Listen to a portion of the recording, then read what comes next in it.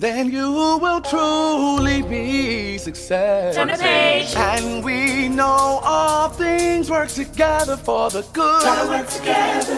The good. Gotta work together. Oh. And we know all things work together for the good. Gotta work together. The good to those who love God. Keep God's word on your lips. To those who are called. Meditate on it day and night. According to His Careful purpose. to do what Purpose. He says. It's His purpose, not mine. And we know all things work together for the good. Gotta work together. The good. Gotta work together. Oh. And we know all things work together for the good. Gotta work together. The good. To those who love God. Keep God's word on your lips. To those who are called. Meditate on it day and night. According to His Careful purpose. to do what He Purpose. says. It's His purpose, not mine. In the same way, wives, submit yourselves to your own husbands, so that, even if some disobey the word, they may be won over without a word by the way their wives live, when they observe your pure, reverent lives. Don't let your beauty consist of outward things like elaborate hairstyles and wearing gold jewelry, but rather what is inside the heart, the imperishable quality of a gentle and quiet spirit, which is of great worth in God's sight. For in the past, the holy women who put their hope in God also adorned themselves in this way, submitting to their own husbands, just as Sarah obeyed Abraham, calling him Lord. You have become her children when you do what is good and do not fear any intimidation. Husbands, in the same way, live with your wives in an understanding way, as with a weaker partner, showing them honor as co-heirs of the grace of life, so that your prayers will not be hindered. Finally, all of you, be like-minded and sympathetic. Love one another and be compassionate and humble, not paying back evil for evil or insult for insult, but on the contrary, giving a blessing, since you were called for this, so that you may inherit a blessing. For the one who wants to love life and to see good days, let him keep his tongue from evil and his lips from speaking deceit. And let him turn away from evil and do what is good. Let him seek peace and pursue it, because the eyes of the Lord are on the righteous, and his ears are open to their prayer. But the face of the Lord is against those who do what is evil. Who then will harm you if you are devoted to what is good? But even if you should suffer for righteousness, you are blessed. Do not fear what they fear, or be intimidated, but in your hearts regard Christ the Lord as holy, ready at any time to give a defense to anyone who asks you for a reason for the hope that is in you. Yet do this with gentleness and respect. All right, so today I really want to look at verse 15.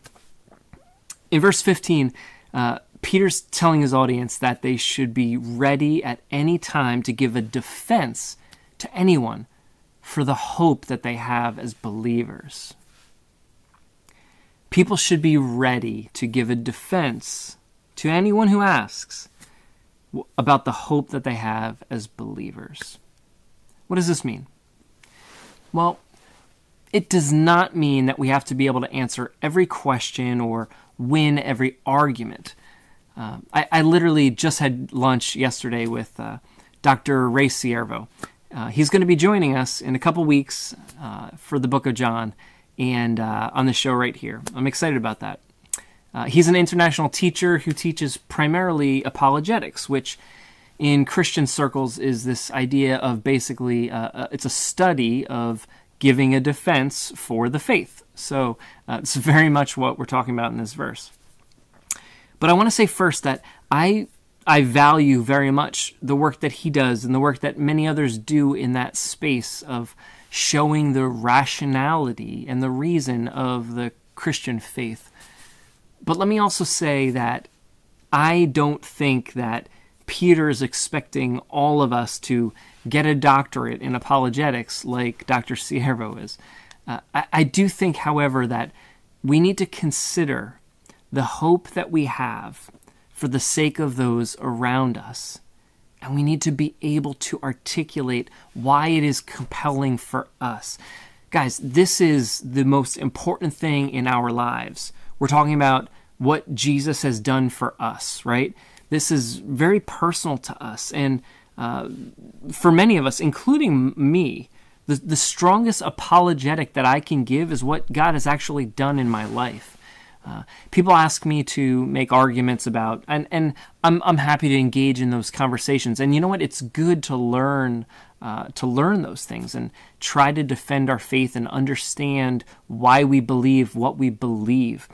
But before you get into all of that, the most basic thing is we should be able to give a defense for the hope that we have. And the most first level defense is what God has done for us. It's your story. And as God does things in your life, you should write them down and note them and be willing to share that with anybody.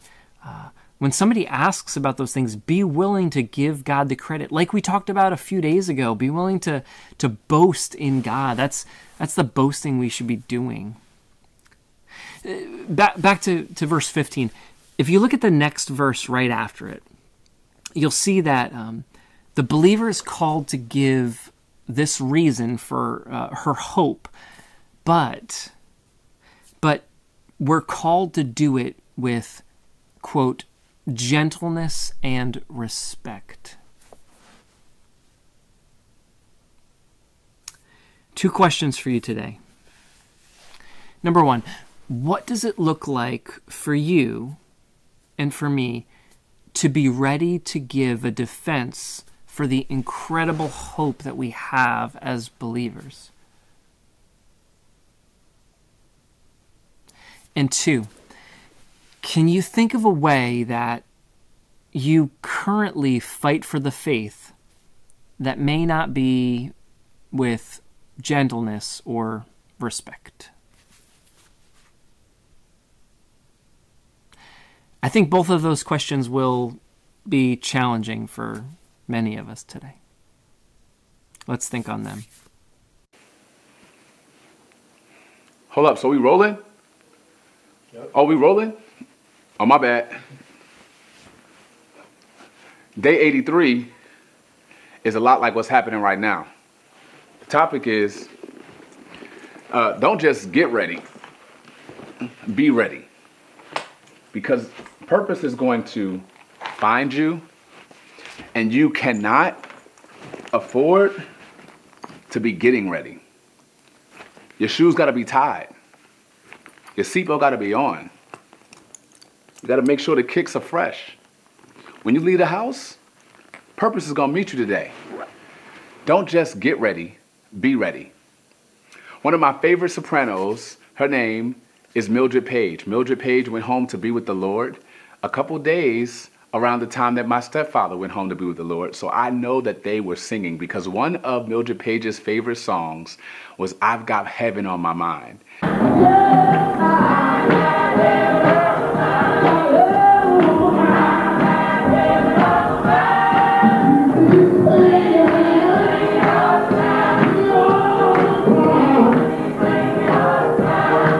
Keeps me singing all the time. And then she would walk. In the church, she would walk. She was singing every single week. And then when she got to a certain part about talking about heaven, she would break down crying. It was memorable. Mildred Page loved this scripture that I know by heart, and it's found in Peter. But sanctify the Lord with your heart, and be ready always to give an answer to those who ask for the reason of the hope that is within you. Be ready. Today, you don't have time to get ready. You have to be ready. Some people will go to sleep because they're tired. You need to grind right now because tomorrow's coming. And you can't just be getting ready. You gotta be ready. You ready?